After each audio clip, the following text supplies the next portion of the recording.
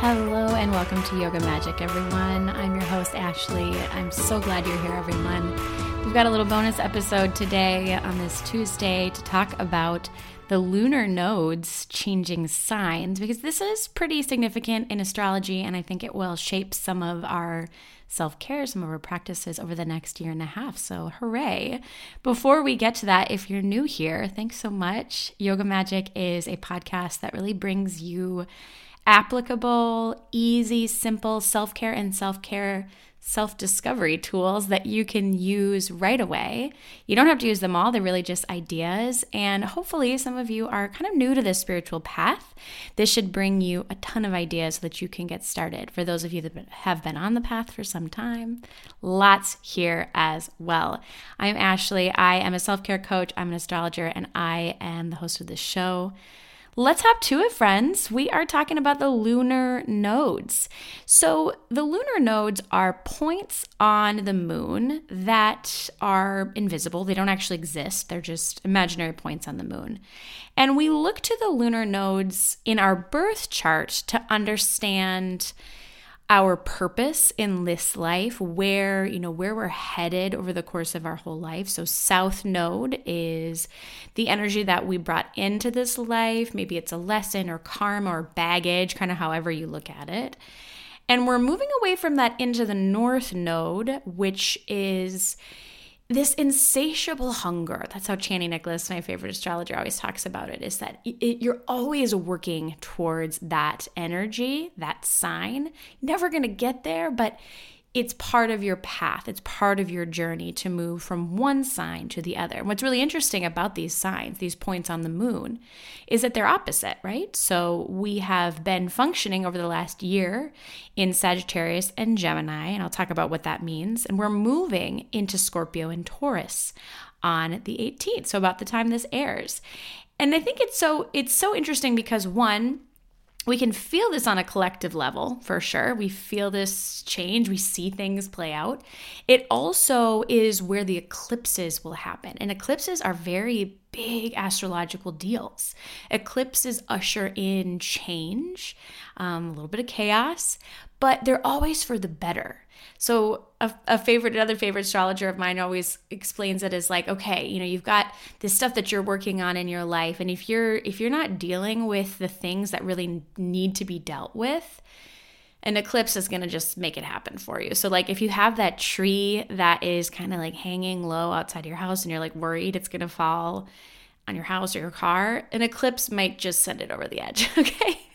So that's why, these are really important things that are happening. When the lunar nodes change signs, they stay there for about 18 months, okay? And most of the eclipses are going to be in these signs. So we are shifting now on January 18th from Gemini, Sagittarius into Taurus and Scorpio. So let's talk a little bit about that. So we've moved from Sagittarius, Gemini. And these two signs have a lot to do with information, about gathering information, about deciphering information, the type of information. So the South Node in Sagittarius being really related to deep wisdom, to a knowing, and Gemini being more of like tons of information and kind of just listening to it all, but not necessarily letting it sink in. I'm generalizing. Where we've seen some of this play out in the last year and a half is, I think the information that we get from social media about the pandemic, about health, like there's so much information and it's hard to know what's true. How do we know what is true? That's Gemini. Whereas Sagittarius is like, I have this deep innate wisdom and I know what my truth is. Another really interesting Gemini sort of energy that's played out in the last year and a half is our movement to technology, to being able to communicate via Zoom and being able to do all these things that we would normally have done like in an office or in person online. And that's been a bonus. I think a lot of us have experienced some ease by being able to function at home with Zoom. So that's kind of the energy that we have been living in. And now we're moving into Scorpio and Taurus. And the South Node will be in Scorpio, the North Node will be in Taurus. So if we're talking about collective shifts in the lunar nodes, and this is different than what your natal lunar nodes are. We're talking about kind of starting to surrender, letting go of the energy that's in the south node and moving towards the energy that's in the north node. We see a little amplification of that particular energy. So the south node, Scorpio, we're going to be letting go of some of the grief, some of the heaviness that we've been dealt with over the last year and a half. I'm not a predictive astrologer. I don't make claims about anything, but I do see us being really tired of this really heavy, grief-stricken, fear-based energy that we've been in for some time. And we're going to start to let that go. Maybe that means, just starting to live our life a little bit normally in a new world. Maybe that means, we don't see quite as much of those hard things. Scorpio really deals with the taboo. It deals with the things that are hard and things that we don't want to talk about. So we've done a lot of work in this space, and now we're going to kind of move past it. But that doesn't mean that we should stop doing, the shadow work, that we should stop doing the self-discovery. What that will do, what that practice of doing your own personal digging will help you do is move away from the heavy, kind of let it go. Like, okay, I dug it up. I know where to leave it, and move into the luxury, the joy of Taurus. So let's talk about Taurus, because this is way more fun, and I think it's going to be perfect for our self-care world. So as Taurus moves into the north node, north node moves into Taurus, we're feeling this excitement and abundance of luxury, of like tangible goodness, earthly goodness. I think about Taurus as like really, really good food. Like maybe you make it at home, maybe you get it from a restaurant, but like delicious food full of flavor and texture, and you're just so grateful, like you savor every bite. It's things like, luxurious clothing, not necessarily expensive, but just like feels good on your body. It's rest, it's moving with a slower pace. It's the sensation of the earthly body, so adorning the earthly body, intimacy, sex in a more sort of grateful way, whereas Scorpio energy deals with that as well, but in sort of like a kinky way, a good way. Like they're both good, just different. So there's just a lot of gratitude that we move into in this Taurus energy. So over the next 18 months, we really may see this. We may see this shift from some of the heavy into some of this like luxury. I don't know. I'm like, let's go. I'm so ready for it. And what that, what practices that you can take on is thinking about, what does that look like for you? What does luxury look like for you? For me, it's like a nice long salt bath. I have my cheap robe, but it's so soft, and my slippers, and it's like being at home and taking lots of time for real rest. For other people, it might be like going to dinner and getting a glass of wine and eating really good food. So that's the shift. That's where we're heading. The eclipses will happen, and we'll see this, kind of punctuated. But I want to talk about between now and when those eclipses happen, some things that you can do over the next 18 months to really embrace this energy. So one, keep doing your shadow work, like I mentioned. Keep doing it, but really embrace the release.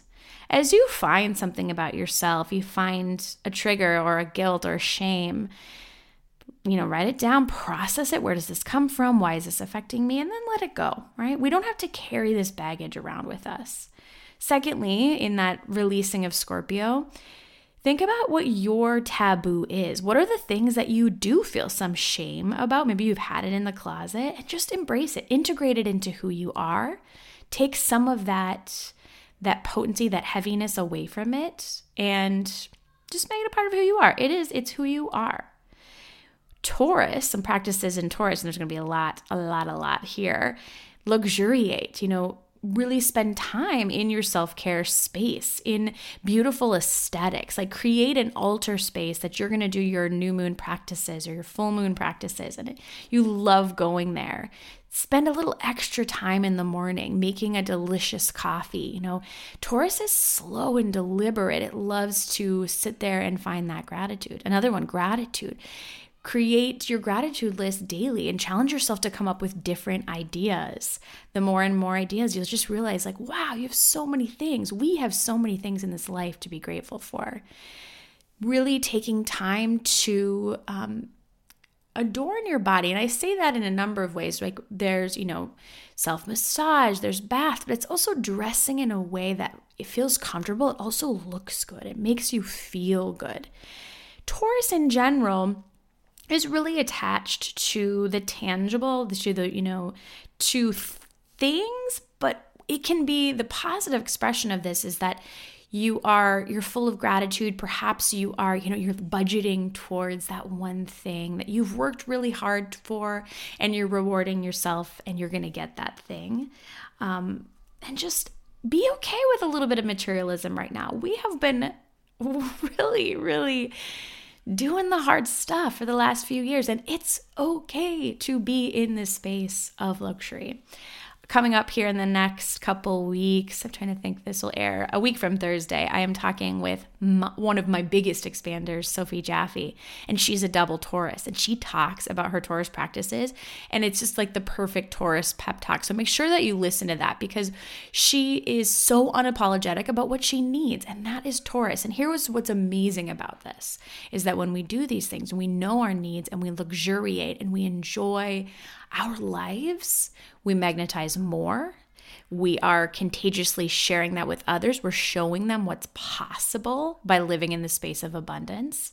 And, it spreads. This stuff spreads. So this is a good shift. This is a good shift. There will be always the tough parts of the eclipses, like I said, they kind of push us into growth if we're not ready for it. But there's a lot of good things to do between now and the next 18 months. So that's what I got for you, a little shorty on this shift, this cosmic shift. Just a reminder, if this stuff is fun and interesting, if you enjoy learning about cosmic self-care, you're learning about what's happening in the sky, I've got a number of fun events, really affordable events for you to participate in. The next one is a workshop called Cosmic Self-Care using Aquarius energy when the sun enters Aquarius here in the next day or so. And then next month, February, I'm going to be doing a moon rituals workshop, just talking about the different types of moon rituals that you can practice. Again, if you're new to some of this stuff, this would be a really great place to start. And then finally, if you want me to tell you exactly what part of your chart these lunar nodes, these eclipses will be impacting you, make sure to book a reading. I do 30-minute birth chart readings, and we can dive right into your chart and where this is going to play out.